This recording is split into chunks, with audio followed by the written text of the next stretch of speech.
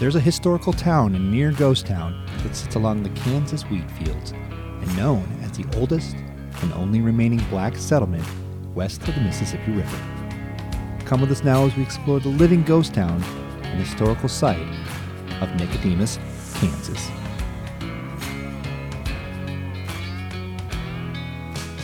Hello and welcome to Season 2, Episode 7 of Midwest Ghost Town, Nicodemus, Kansas. This is Dan. I'm your host, your history enthusiast, and your ghost town adventurer and storyteller. And today we have a special one as we dive into Black History Month, celebrating the ghost town and abandoned history within the scope of African American history, taking us all the way back to the late 1800s and the state of Kansas. Quick disclaimer on this one as we carry forward, I call Nicodemus a living ghost town. Some people might call them semi or near ghost towns, but as of today, checking the latest census records, Nicodemus is not at population zero and has under a dozen people remaining in the town. Some might term this as an actual ghost town due to the diminishing number, but one thing is for sure, Nicodemus is a historical site.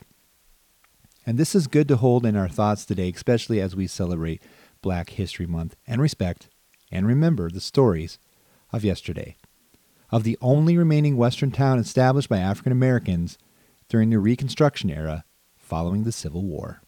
It's interesting how this episode really came about. If you've had the chance to check out my YouTube page on Midwest Ghost Town, many of this community has been around that channel. You might have noticed a short documentary that I put together called The Top 5 Ghost Towns in Kansas. And it's important to note that when I first started doing Midwest Ghost Town, the idea was to start documenting every ghost town in and around the Midwest, not fully realizing just how daunting a task that would be. And so I made a video where I would take 5 and only 5 ghost towns and tell their story, trying to keep each town under about a minute to make a short and sweet little video on YouTube. And as I was doing this, I had no idea some of the momentum that these videos would take, but it's important to note that obviously there are way more than just the top 5 or 6 ghost towns in each state. And as I would go down the list telling the stories of these 5 ghost towns, I would have some residents and community members from around the state crying out different names of different towns, ones that I didn't mention, ones that I didn't make in that top 5, but nonetheless were just as important in the eyes of some of my ghost town community. And this is where Nicodemus caught my eye. I had read the story of Nicodemus and wasn't completely sure it was an actual ghost town due to people still living there, but mostly diminished, and also being named a historical site. But as one of my community members reached out, lo and behold, here is Nicodemus.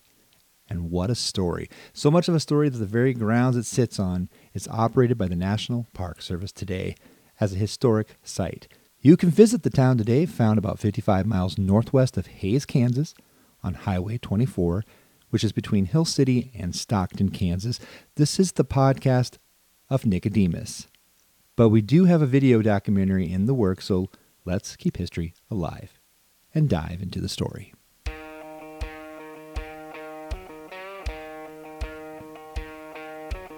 At the time of Bleeding Kansas and the border wars, there was a growing sentiment between the civilians living in Missouri and the civilians in Kansas that they were literally at war. Missouri, a popular slavery state, had strong convictions with slavery. Kansas, which was a territory at the time, had split differences from its political leaders whether they would join the Union as a slave state or a free state. And as time went on, many of these differences were fought by local citizens, and is said to have had as much as 200 political deaths associated with it. When Kansas did come into the Union, it did enter as a free state, and being considered one of the precursors for the American Civil War. Of course, there are numerous things that are happening at this point. Westward migration, often referred to as the Great Exodus, came to be around 1879, just about 20 years after Lincoln signed the Homestead Act and emancipated slavery. This massive exodus and westward expansion led former slaves and free black families to begin moving west, seeking land and new opportunity, cultivating federally owned land, and these westward moving black migrants were known as the Exodusters. Singing the old lyrics to the song Wake Nicodemus foretells the story of a town to be.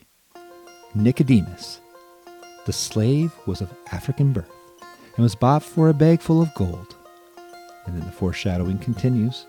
He was reckoned as part of the salt of the earth, but he died years ago, very old.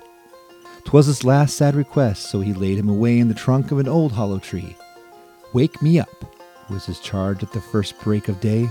Wake me up for the great Jubilee.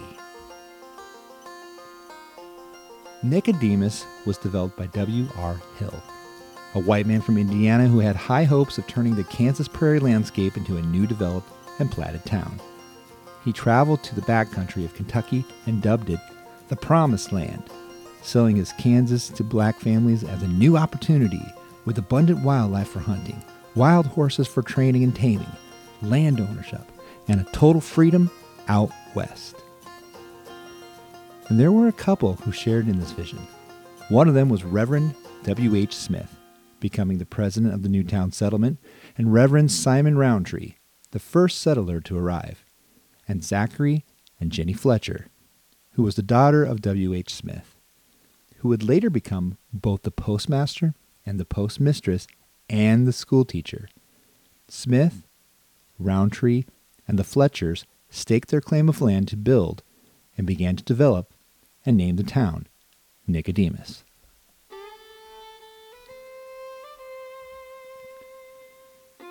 And this is where things get interesting. See, life in Kansas as we know it in the late 1800s was hard. It wasn't an easy living in the open environment, and the weather could be harsh, especially for those not used to it. Naturally, the founders wanted to see Nicodemus grow and had a high vision of a black settlement. But the idea or the dream had to be sold. So they went out to Kentucky and began to cast a vision, mainly in the local churches, recruiting people, leading them with this promise: if you are interested, we'll be back to get you and all who are interested. Reverend Roundtree, who sent out the recruitment trail, was known as the Moses of the Colored Exodus. He added this: it's some of the finest country we've ever saw. The country is rather rolling and looks pleasing to the eye, with plenty of provisions for the colony. Black migrants saw the opportunity to escape racial violence and began to head to Cincinnati to take the train west to Kansas, where the closest depot to Nicodemus was a 2-day walk. After the Lexington group had arrived in Nicodemus, it was closely followed by another group of around 150 from Scott County. Reverend Daniel and Williana Hickman led his church from the Georgetown area, but as several were struck with measles and quarantine, the trip turned short for some. Upon arrival and making the 2-day trek through the Kansas landscape, the disappointment hit home. "There's Nicodemus!" they shouted with excitement. Many who were sick were relieved to hear the news, but as their eyes surveyed the landscape, sadness began to set in. "Where's Nicodemus?" As smoke poured out of the ground from the half-buried dugout homes, one of the men pointed. "Look, there! That's Nicodemus!" They went on to set up camp, striking tents at the town site, with the sounds of disappointment and crying in the background. And some turned back. And this was the case again and again as other groups began to arrive from Leavenworth and Topeka, Kansas. By 1880, Nicodemus had grown to a population of nearly 500, with a bank, 2 hotels, 3 churches, 3 general stores, a drugstore, and a newspaper. And by 1877, they even had more churches, stores, a law office with a practicing lawyer, a second newspaper, a literary society, an ice cream parlor, and their own baseball team. Things were looking up. They were working hard, developing and growing, and had high hopes and plans with the Union Pacific Railroad to run tracks through the town, setting Nicodemus up for future growth and success. But just when things were starting to shine for the town, the railroad pulled out. More on Nicodemus after this. Dan here with Midwest Ghost Town. Have you ever wondered what makes a ghost town a ghost town? What creates ghost towns? And a whole host of other questions. Well, we're going to dive into this in our next episode. But next week, we're going to also get into a really fascinating story about an abandoned resort from the late 1800s in Cherokee, Iowa, known as the Fountain House. We'll, of course, dive into our mailbag. We have a whole bunch of fun emails and letters to get into, and that's what I love about this podcast and channel. We consider ourselves a big, giant family at Midwest Ghost Town, a community full of people who are fascinated about abandoned history, ghost towns, well, just history in general. And we believe it's more than just a date or two, or a town here and there. We believe it's about the people who live there and their stories. So like we always say on this channel, let's keep history alive. And one way we can do this is consideration to dropping me a message. You can do that at midwestghosttown@gmail.com. That's midwestghosttown@gmail.com, where you can reach me. If you have a place, a story or two, I'd love to dig into it, research it, and include it in future episodes. I also love giving you a shout out. And if you have other projects, I'd love to collaborate with podcasts and videos as well. Consider subscribing and following along at Spotify, Apple, or wherever you get your podcast, or check us out over at YouTube. Love to have you be part of the community, and we'll see you next week as we explore the Fountain House in Cherokee, Iowa.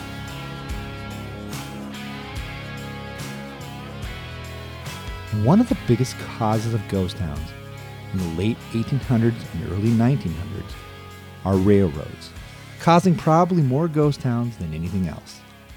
And this was the case with Nicodemus, whose hopes were running high that they could secure the Union Pacific.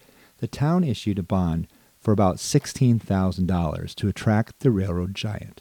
But even after working deals, reworking deals, securing a bond, the Union Pacific could not agree on compensation.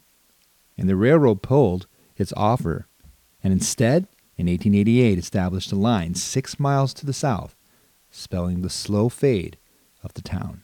After the announcement, several different prominent businessmen began to make shifts, selling land and businesses, and the town was still in existence, but with a steady decline. Leaning on farming for a bulk of its existence, cultivating acres surrounding the community, some near around 1,000 acres each, and yielding successful wheat crops. But 1929 brought Nicodemus one of its largest disasters. The Great Depression had arrived. Prices fell nationwide. Farm prices dropped to record lows, and poor crop growing methods led to an increase of depleted soil and an increase in droughts and erosion. Soon, dust began to settle the landscape. 1932 through 1934 signaled what was known as the Dust Bowl. There were stories of whole dust storms blotting out the sun, scouring the clouds in the sky and raining down like dust tornadoes, and in some parts, half-burying homes. The land was in ruins. Entire families began to move away, leaving their worthless land and rotting homes behind. And by 1935, Nicodemus was reduced to 76 remaining citizens. By 1950, there were 16 left, and by 1953, the post office had closed. History reflects that there were nearly a handful of black communities that were founded after the Civil War, but Nicodemus was the only one to survive. By 1976, the town was recognized as a National Historic Landmark, and by 1996, it was designated as a National Historic Site, preserved and managed by the National Park Service. Nicodemus, like other places like it, was established as more than a community or a town, but a complete ideal that championed the idea of freedom, taking two different actions set forth by Abraham Lincoln and giving them meaning, where men, women, and children of color, complete families, were set free and given the opportunity to move west, stake claim and work the land, plat, develop, and found an entire town, giving traction to the dream, making it more than a dream, but complete reality. The community of Nicodemus' reality shifted with history, but the story and historical value hold true today, as we remember Nicodemus, Kansas. The stories of the place, and more importantly, the stories of the people. Let's keep history alive. This is Midwest Ghost Town.